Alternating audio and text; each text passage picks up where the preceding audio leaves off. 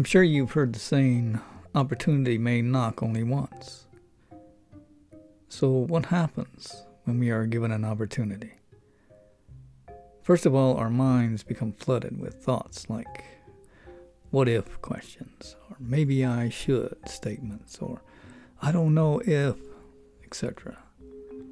All the while, this window of opportunity is already slowly moving to a close. Eventually, it will be closed shut and there will be no more debating. That's why we should always be ready for opportunities before they come.